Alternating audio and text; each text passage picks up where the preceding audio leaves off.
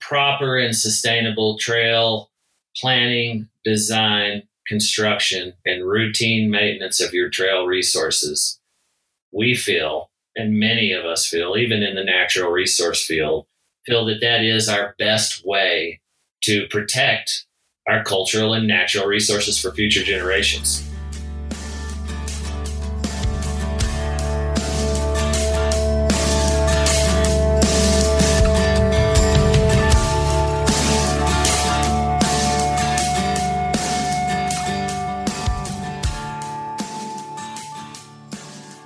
Welcome to Trail Effect episode 13. I am your host, Josh Blum. Trail Effect is a show that dives into the stories behind trails, the communities that embrace trails, and the people who rely on trails as a way of life. The goal of this show is to turn the stories you will hear from our guests into useful knowledge that can be applied to your community while providing some entertaining and inspirational content. Guests on Trail Effect include trail builders, board members, community leaders, volunteers, and regular people who really enjoy trails. Today we welcome Tony Boone. Tony has been designing and building trails since the 1980s. When it comes to trail knowledge, you'd be hard-pressed to find somebody with more experience than Tony. Tony is currently the Chief Operations Officer at Timberline Trailcraft based out of Colorado. Tony is also on the Professional Trail Builders Board of Directors and the Committee Chair for Higher Education at the PTBA. This interview is full of great content regarding trails, trail use, and trail education. Support for Trail Effect comes from Smith's Bike Shop in La Crosse, Wisconsin. Smith's is a full-service bike shop that is a retailer for Trek Bicycle Company and Salsa Cycles. Smith's also has a full line of components and accessories from Bontrager and other various companies. For more information about Smith's Bike Shop, go to www.smithsbikes.com. A special thanks goes out to Ben Wellenek of Mountain Bike Radio for supporting this podcast and to the people who have shared their time and knowledge. Without this, we would not have these stories to tell. This podcast is brought to you by Evolution Trail Services and is an Evolution Trail Services production. For more information about Evolution Trail Services, go to www.evotrails.com. Well, we'll kick this thing off. Here we are with Tony Boone of Timberline Trailcraft and many other things within the trail building industry.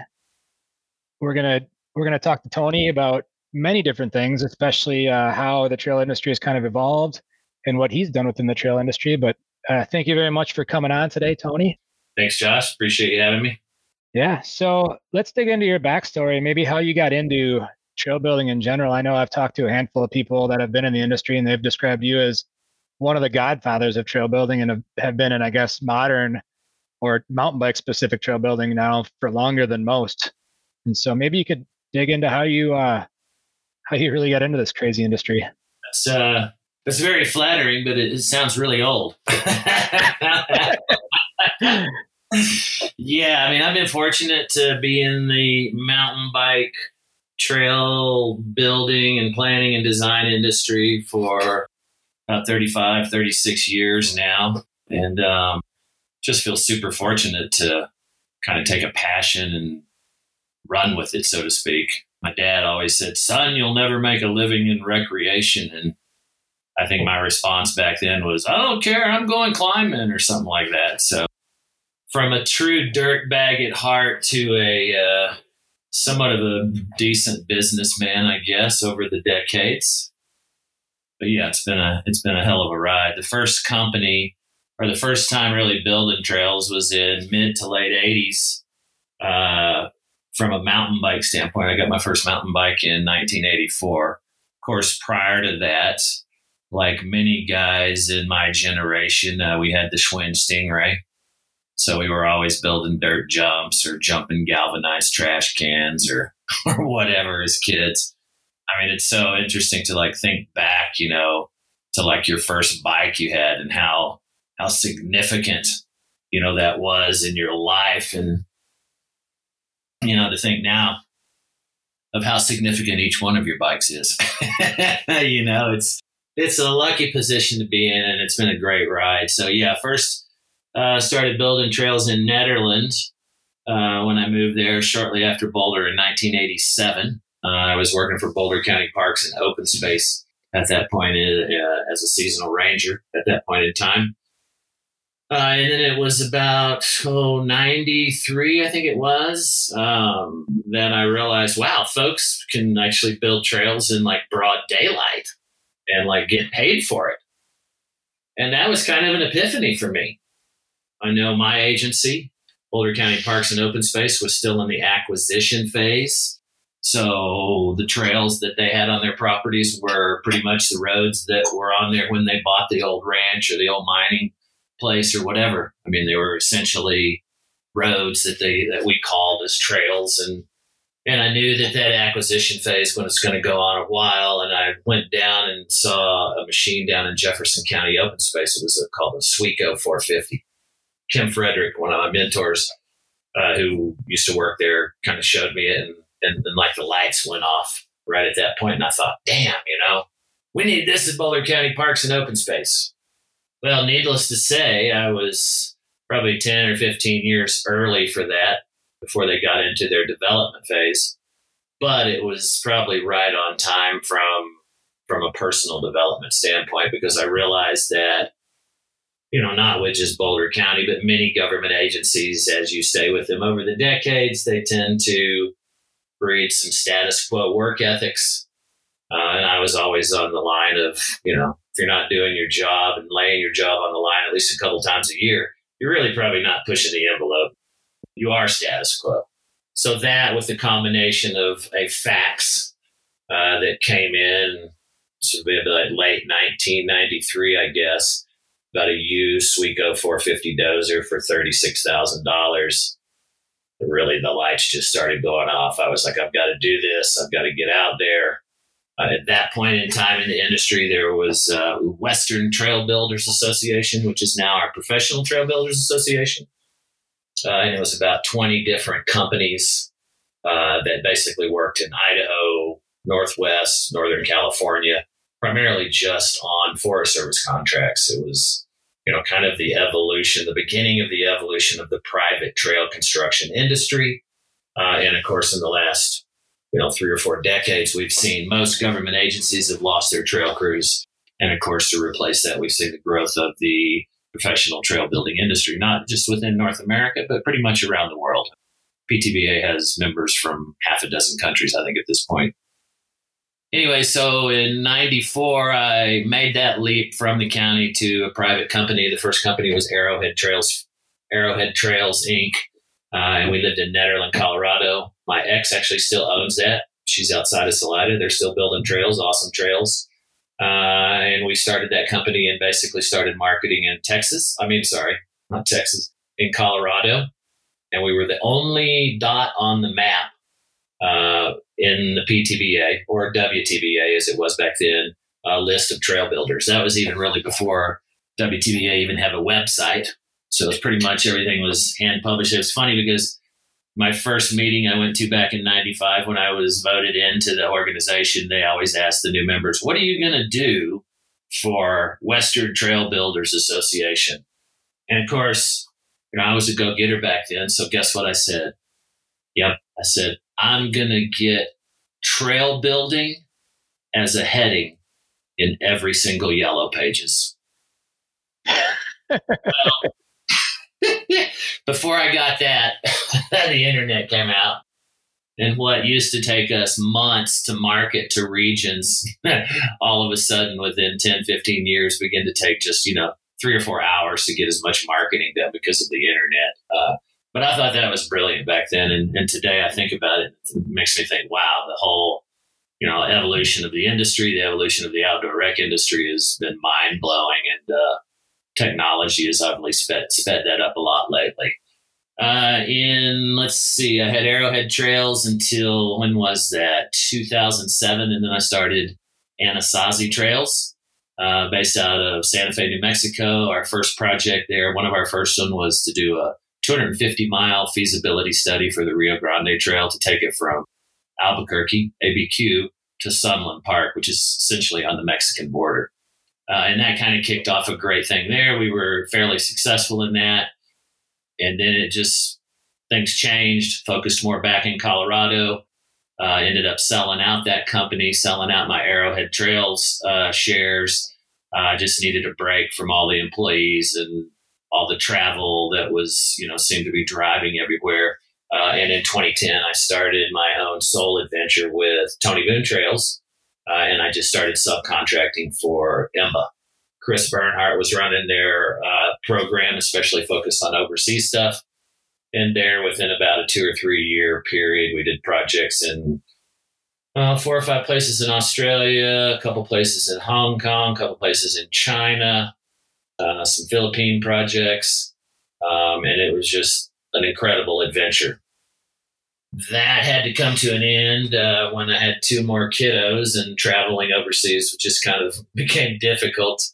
And about 2013, 2014, came back here, started growing my business in Colorado again with Tony Boone Trails, with construction and not just consulting. And, with the whole demand of trails and being in the industry a long time, I was blessed super quick with just more projects than I could handle. And I started hiring some interns and some subcontractors, and developed a relationship with a gentleman named Tim Emick, who is the owner and founder of Timberline Landscaping in Colorado Springs, company of about 200 employees, a large, super successful company for 35 years. And his son Colton was one of my interns. So we worked together 2 or 3 years and began talking and chatting when we'd spend time together, and realized that, for me to take full advantage of my efforts and decades in the industry, that I really would be better if I didn't have to let so many bids just go across the table and not do anything, but had the potential of having a larger company essentially to take care of that. So to make a long story short, we did a deal, 5-year contract, non-compete. I became a salaried employee, and I'm now the COO of Timberline Trailcraft.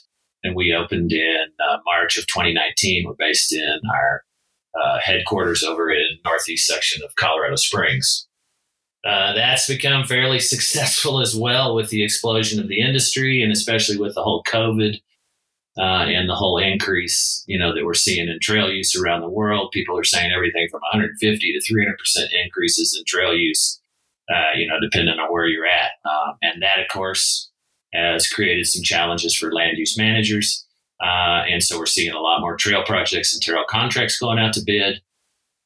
And I think one of the other things that really helped with that evolution was back in 2017, when they started doing the GDP and estimating GDP for the outdoor recreation industry. And I think many of us were surprised, including many of those people in the government and some of these larger industries, that the outdoor recreation industry is actually growing faster than at this current point in time. And in 2017, they said it was, what was it back then? 700 or 600 million. And then, or was it 8? Anyway, the year after that or whatever, I think it was up to almost $900 trillion. $900 billion. Now, a year or 2 later, it's still hovering in that, they say, which is amazing to think that our industry is close to $1 trillion industry. I mean, here in Colorado, 500,000 jobs in our state rely on the outdoor recreation industry. So as you can imagine, our whole economy is churned by that as the motor, the tourism, folks that come here to hunt, to fish, to raft, to bike, to hike, to do 14ers, to watch birds, to do whatever. I mean, it's an amazing, powerful industry, and it's a whole lot less cyclical than the oil and gas industry or some of the other, extractive industries. So anyway, here we are today. Timberline Trailcraft is pretty much booked at least a couple of their crews until 2022. So we're looking for a bit more work this next year that would flesh out our 3rd and 4th crews. Tony Boone Trails is kind of taking the back seat. We're still on some master plans. We're helping do some master planning and trail design for the new Fisher Peak State Park, the 19,200 acre state park outside of Trinidad, Colorado, with the iconic Fisher Peak sitting at 9,633 feet above sea level, which is cool because it's the highest peak east of I-25.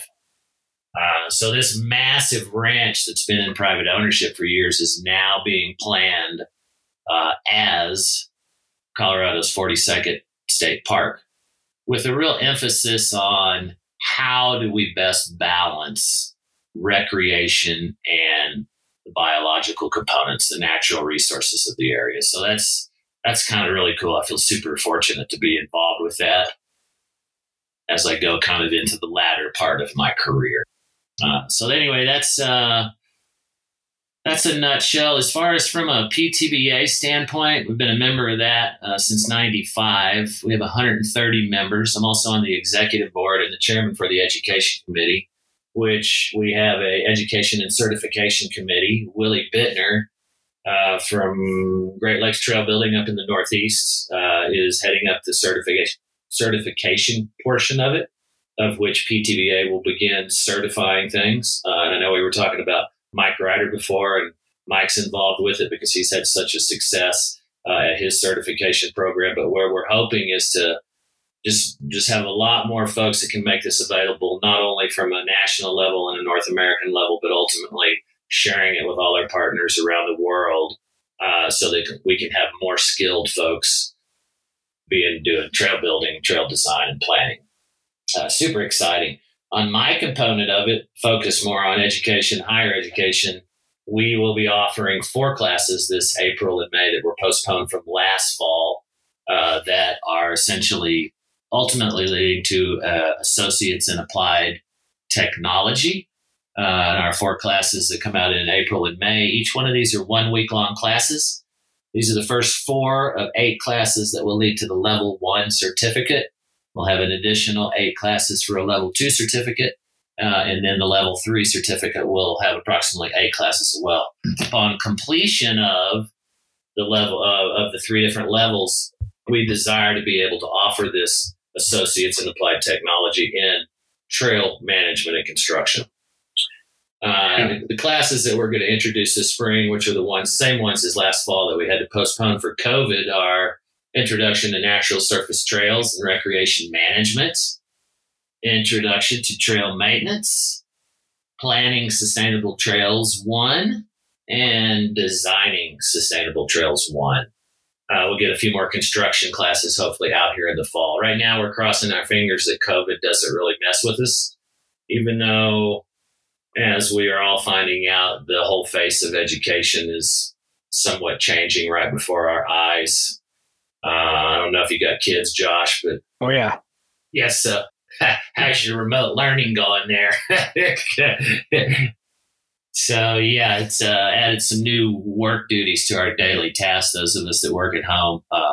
So yeah, that's pretty much it in a nutshell. In the background, I mean, if you summarize it all, I've had a chance to work in, I think, 9 different countries, 15 states.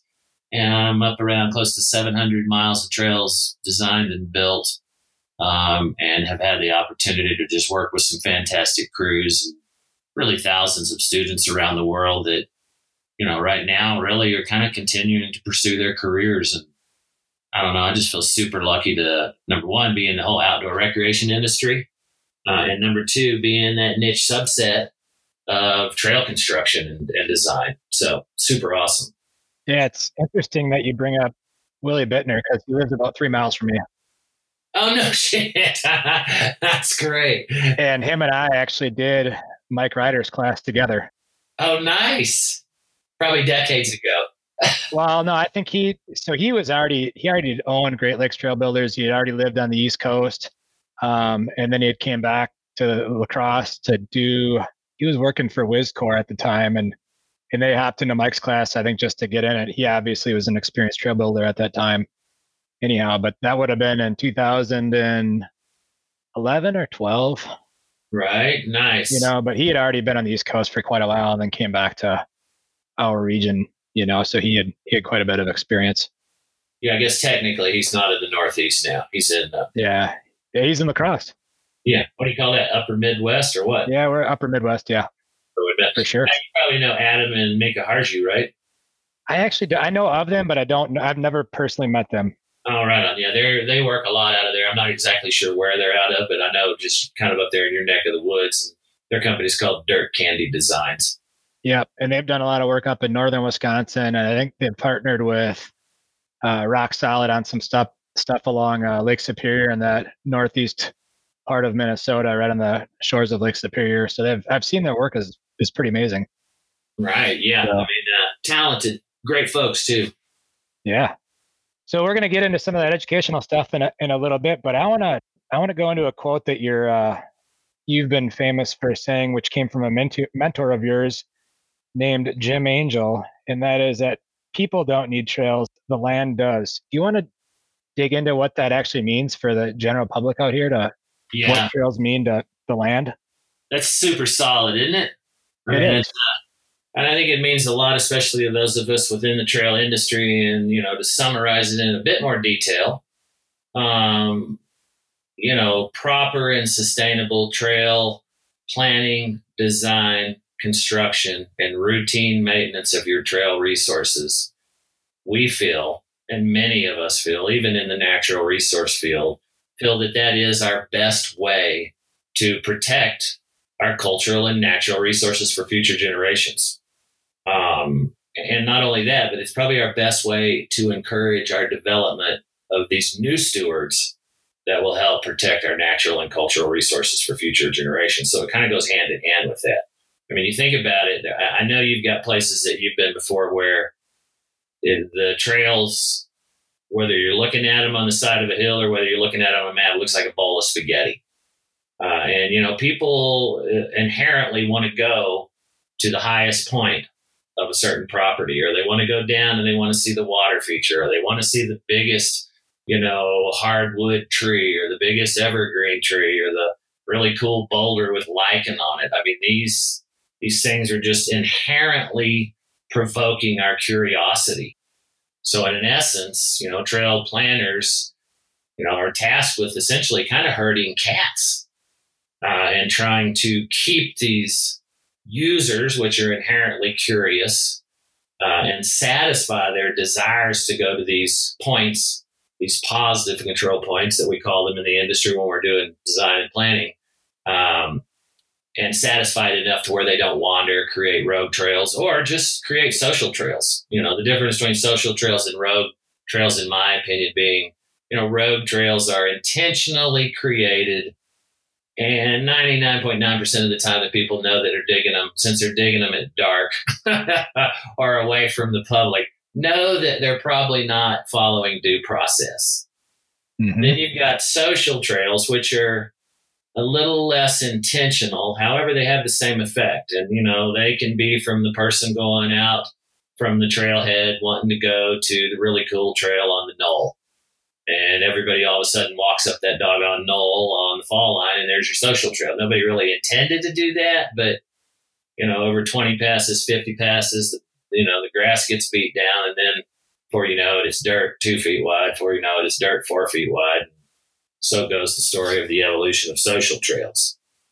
So our goal is to kind of minimize rogue trails and social trails by connecting all those positive control points and avoiding those control points which may be considered positive by a recreational standpoint or mentality, but may not be ideal from a biological or cultural resource management standpoint.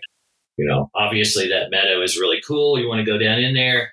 But in March and April, the elk calve in there. So probably could have an impact, things like that.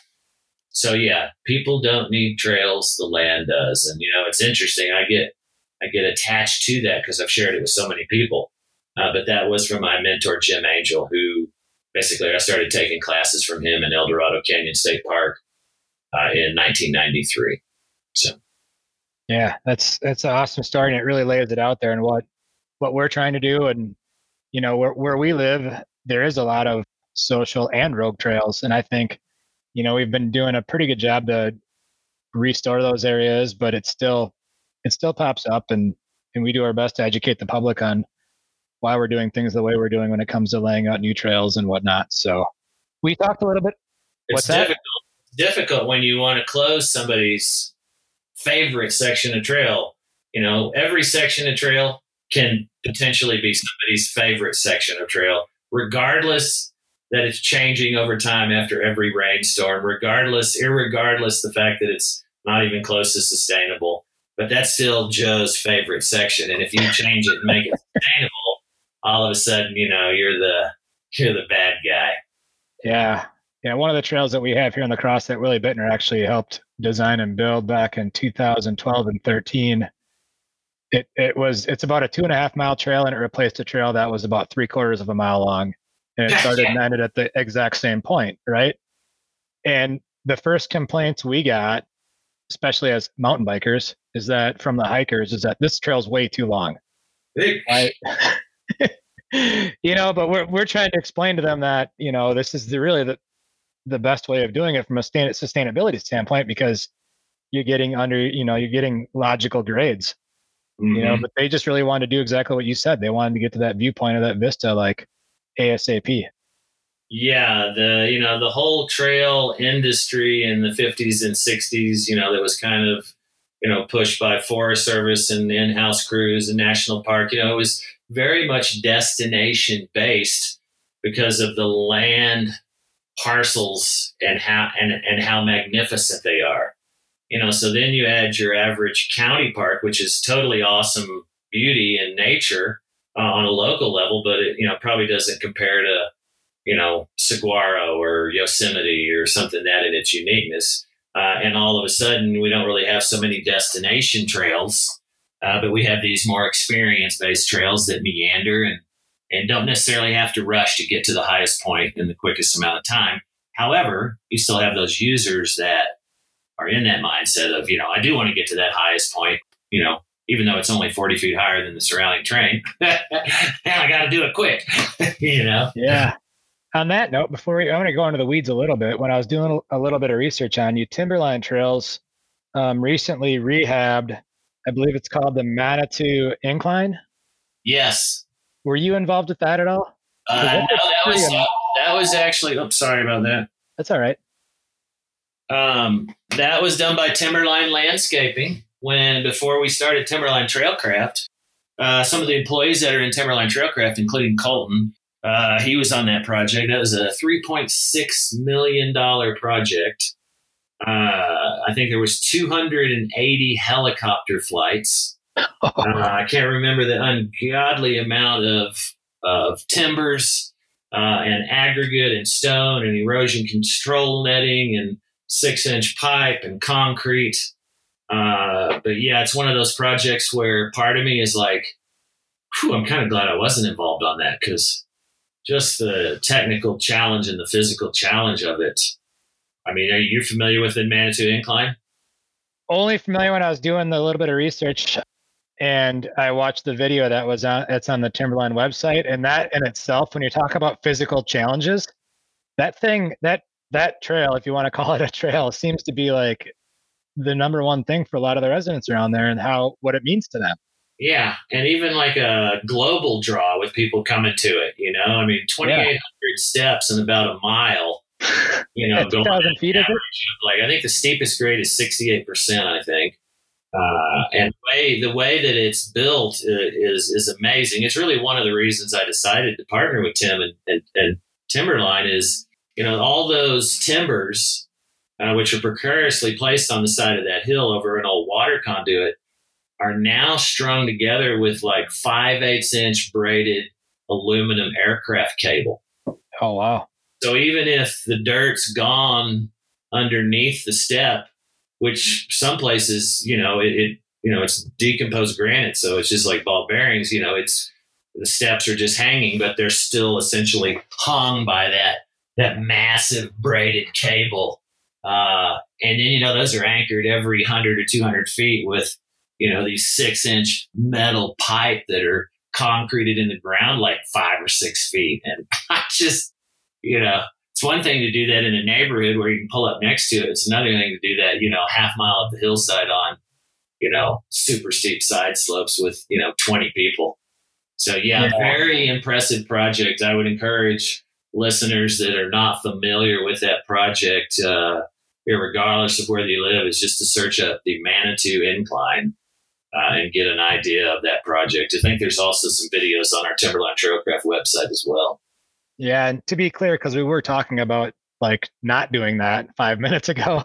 Yeah, that Timberline Incline was a scar there from a previous rail car, so that wasn't something that was just put in place for the trail purposes. It was actually repurposed for human use after a rail car that was there for decades. Yeah, not a whole century. It actually had some water line under it as well. So as you were going up this place 10 years ago, which, people were not staying off of it, even with the no trespassing signs, you'd have rebar sticking up out of the timber steps. You'd have areas where this rusty metal pipe had 2 or 3 foot holes in it that you could step into and you essentially gash your leg open. But yeah, that is a major tourist attraction for that town of Manitou Springs. And so, yeah, it really kind of leads into kind of the evolution of directional trails and user optimized trails, which I think is something that we were going to get into. We'll go into that. Yeah. Yeah. So, but we got into the weeds a little bit on that, but that's pretty amazing. Let's talk about how you, did you spearhead the role with the educational components of the PTBA, or is that something you came into later on? Because I want to go into the weeds a little bit on the educational side of things, because I think obviously that side of the industry is pretty new and it's pretty important. It's something I know when I was in college, I wish I had the opportunity to take trail building courses. It would have been amazing. But let's dig into that, because it's such a vital role for this industry, as it is a pretty young but very important industry, as you've alluded to. So can you talk a little bit about the educational side of things? Yeah. So, the first thing that comes to my mind is, my background is I have actually a master's in education. So I'm an educator at heart. I love that component of my job and teaching folks how to build trails, and, the whole aspect of sharing my passion of the dirt, digging in the dirt with others, is something that I've done for forever, and I plan to do it forever. But that kind of background of being in education and being able to help somebody go from one level to the other, whether it be you're teaching a rock climbing class and they're going from a 5'8" to a 5'10", or whether you're teaching trail building or whatever, and to be able to see that enjoyment in their facial expressions, in their eyes, of that progression of their accomplishment. I like that shit. It's kind of another one of the reasons I like building and designing trails is, it changes people's lives potentially. It gives them that break, and it makes you feel like you're doing something like a really like a awesome service to the public kind of a feeling to the community. I got lost on that. Where were we? Education. Education. The reason that I started that and have been doing education in the past is that the trail building industry is exploding. We don't have enough skilled laborers coming into it, and we need more skilled laborers to come into. I mean, you can hire fresh people and train them every year, but it'd be so awesome to hire somebody that came in that already knew how to build trails and was a crew leader.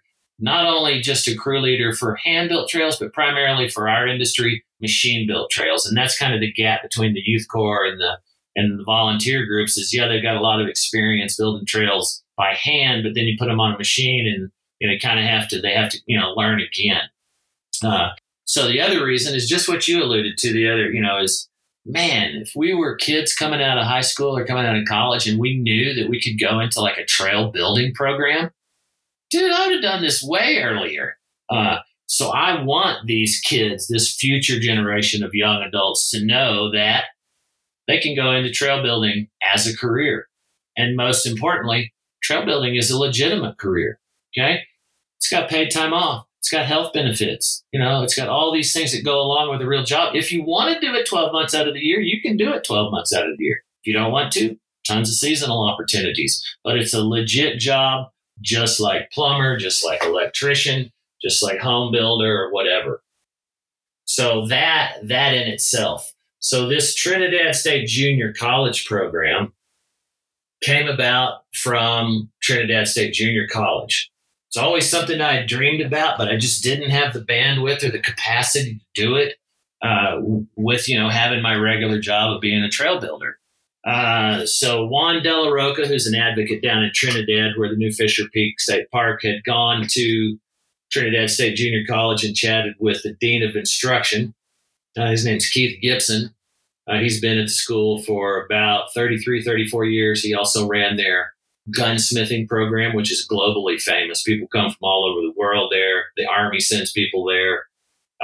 It's like most people in Trinidad never even knew that, but pretty famous program. So he's the one that's basically, assisted me and led me hand in hand to develop this curriculum. Level 1's approved. We're offering those classes. I need to do my lesson plans for these first 4. I haven't quite finished those this year. And then level 2 is in the approval process. Level 3 is in the outline phase.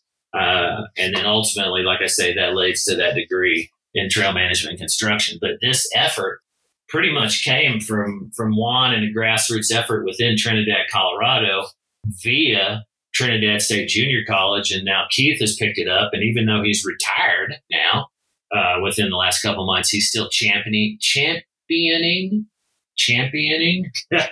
this program out of his good nature and his passion for it.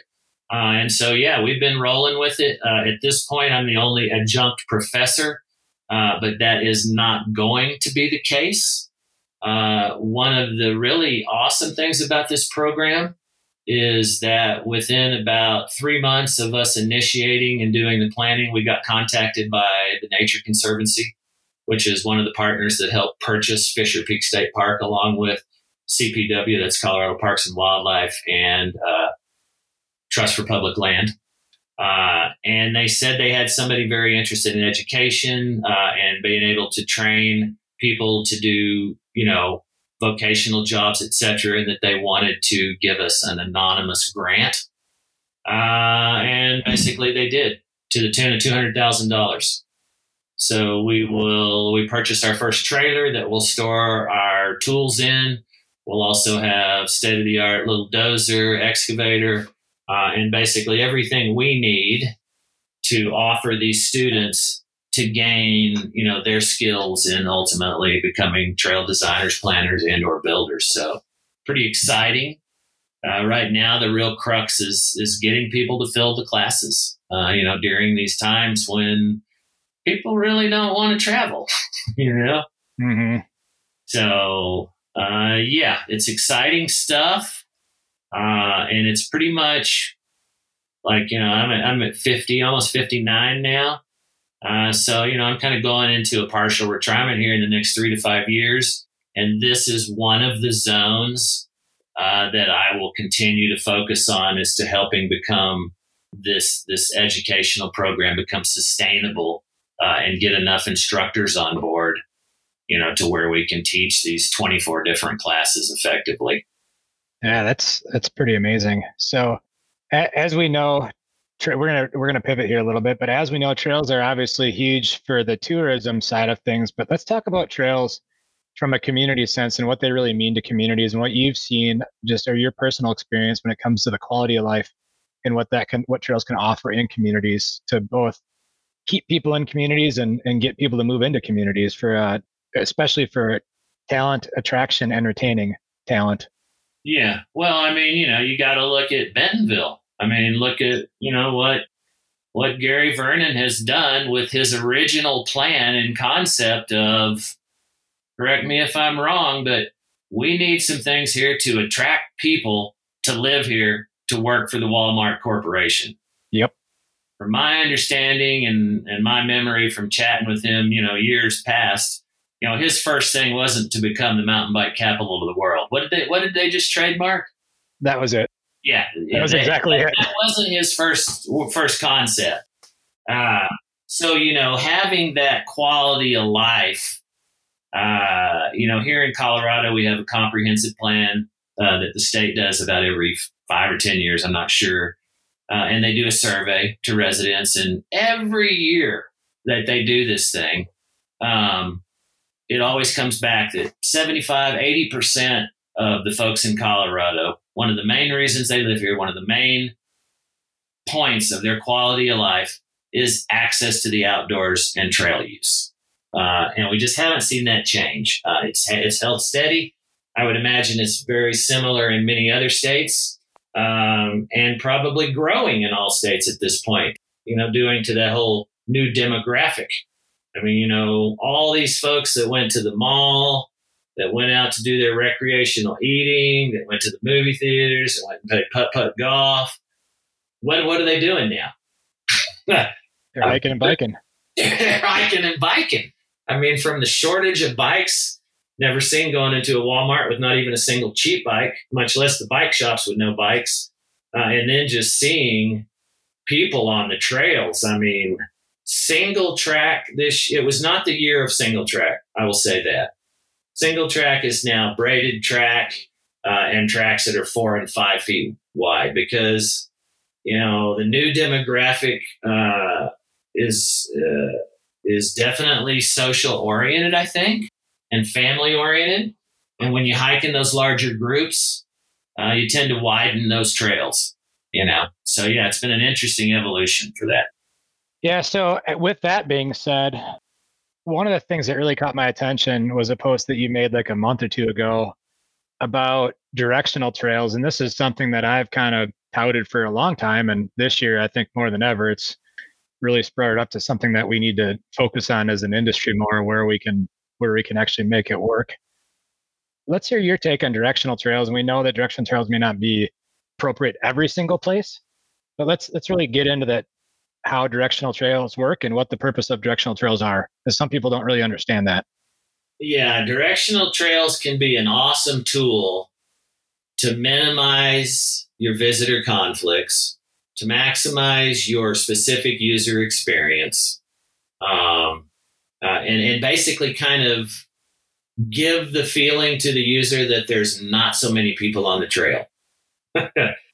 Because theoretically, if you're all going in a loop, some people will pass others, but you probably won't pass as many people face to face. You shouldn't be, that you would on a bi-directional trail. So you should have a bit more of that feeling of it's not overcrowded, and hopefully that helps us deal with some of the use. But from a user optimized things, one of the other things that my mentor Jim told me was, you've got to get inside the head of the user. Okay. And when I did most of my training, it was in El Dorado Canyon State Park and Boulder Mountain Parks, a lot of climbing access trails. Okay. What does your typical rock climbing access trail look like? Straight into the rock? Straight up that fall line, right? Yep. Not the great, doesn't make a good mountain biking trail. Not a great trail for most of your hikers. But for those that want to get to the climb as fast as possible, that's the ideal route, is pretty much straight up that fall line. So, you look at other user groups, you look at what we call the poop loop, which is this term that we developed this last year in Austin Bluffs open space, which is an open space area next to University of Colorado, Colorado Springs. It's only about 450, 500 acres. It's surrounded by a neighborhood. And they've got some issues with social trails.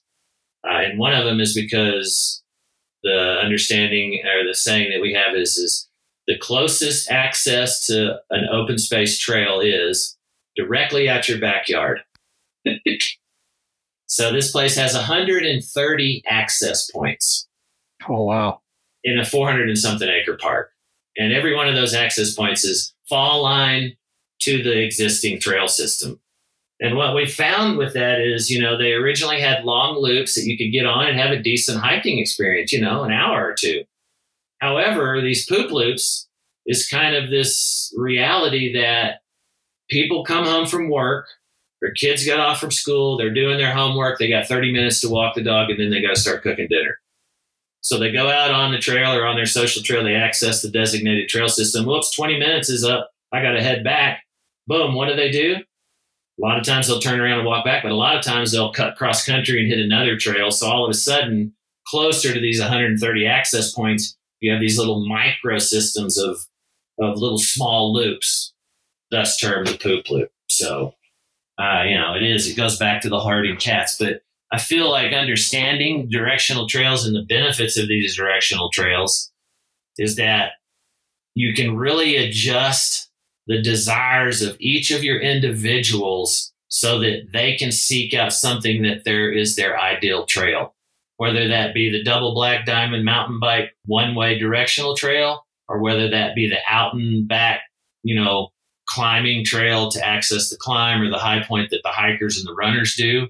And you begin to, even in a system that can have many shared use trails within it, you begin to offer those more niche experiences so that those people can be satisfied in their desires and hopefully have a higher probability to behave maturely and environmentally sensitive when they're on the shared use trails. thus not shortcutting, thus not freaking other people out, going too fast, that kind of thing. So that's one of the main benefits is I feel like you can enhance your user experience, minimize your visitor conflicts. Are there bad things about those? Yes. Directional trails are extremely hard to put and retrofit into an existing trail system where people's habits have been established for decades.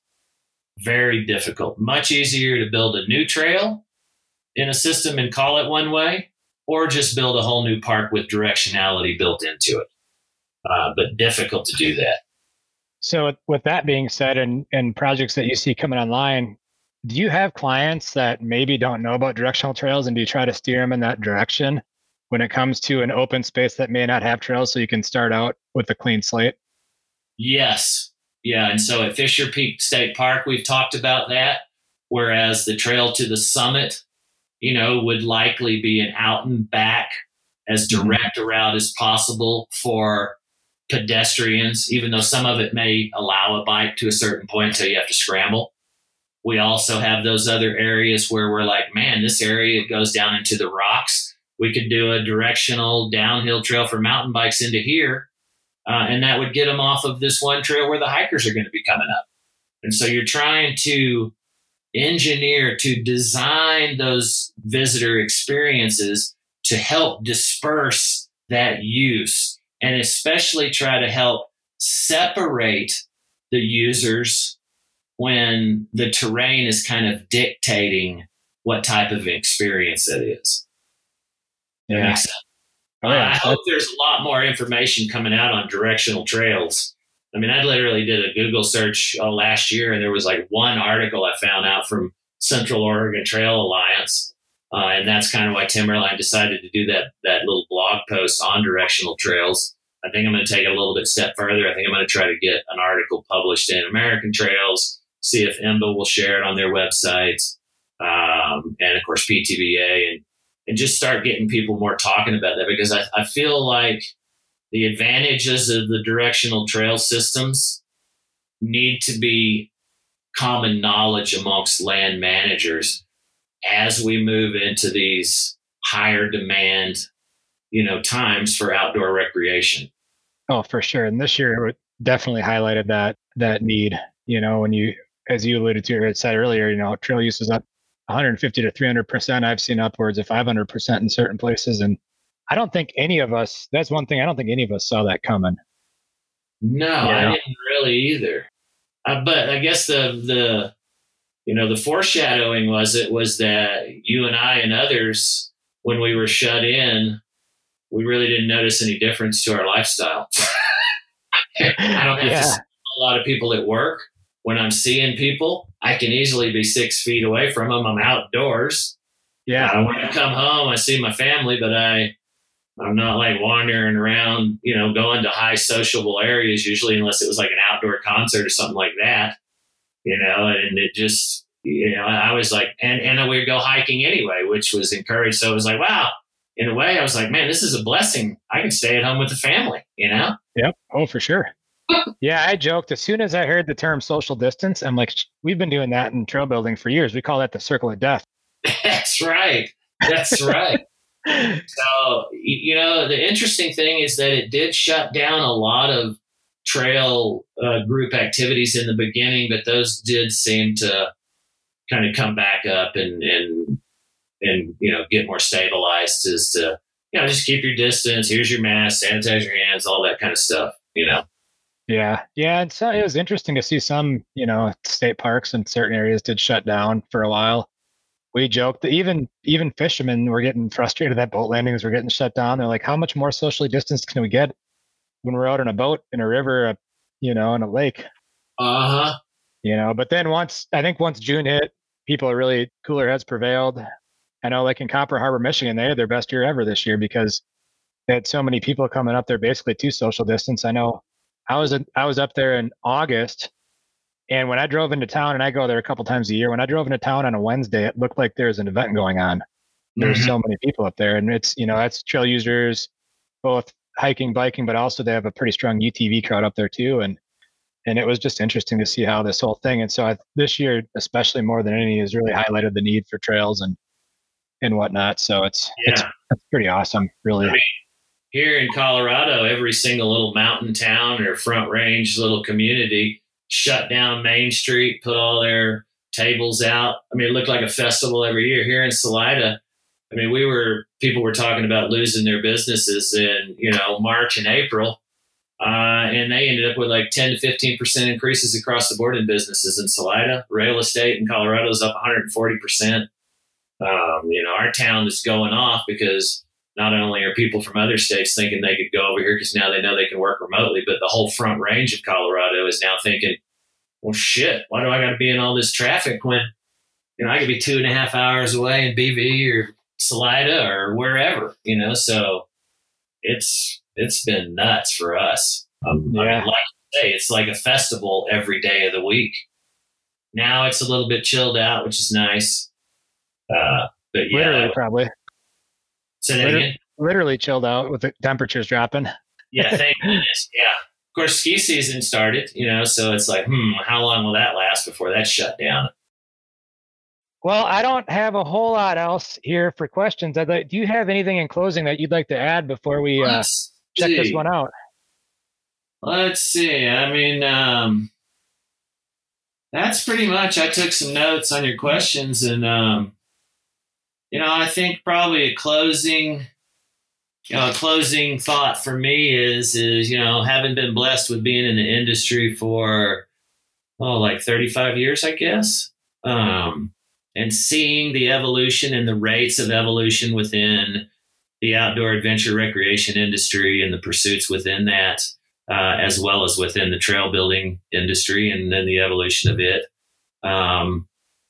I swear this last 5 years, I felt like I saw as much as I saw in 30 years. And the interesting thing about that is I feel like in this next 3 or 4, 5 years max, I'm going to see again the evolution that I saw in the last 35 years, which is mind blowing to me. Because I can't imagine what it'll even look like at that point. So exciting but scary. Yeah, there's a lot of things being learned in the trail industry right now, and it's pretty awesome to watch it unfold. Mm-hmm. So cool. Well, Tony, I really appreciate everything. This has been a good learning experience for me, and this will be good for our listeners to listen to. I like to push this out to our local or anyone that'll listen from parks departments and whatnot too. So to really get them educated on this type of stuff, because it's super important as recreation changes from, the traditional sports to what we're doing, and parks departments are really starting to take a hold and look at that and really implement this type of stuff within their programs. So. Yeah. What's football? What's baseball? Never heard of them. Yeah. Yeah. Now football, you have I don't watch much football, but from what I've been hearing, apparently they pipe in like people cheering, even though no one's in the stands, because if no one going to the games, but they still make it sound like people are going to the games, I guess. Oh my goodness. Yeah. I wondered how people are just dealing with all that. And I don't know. I haven't really ever been much of a part from that once I got into the whole outdoor adventure recreation thing. But yeah, I think our industry is going to continue to just explode. Yeah. Well, and educational opportunities like what you're pushing at Trinidad Junior College and the stuff that the PTBA puts on and whatnot, and IMBA and other organizations, it's only going to grow, which is good because, getting more people educated in this stuff is super important to make successful decisions and have success stories. Yeah. So cool. Awesome. Thanks, Josh. Yep. Thank you, Tony. Thank you for listening to the Tony Boone interview. I am very appreciative that professionals like Tony will take the time to share the knowledge for us to absorb. Please share this content with others. Getting this message out will help us continue to create more shows.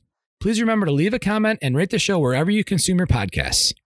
If you have future ideas on communities or people to feature on Trail Effect, please don't hesitate to reach out by emailing evolutiontrails@gmail.com. Thank you again for listening.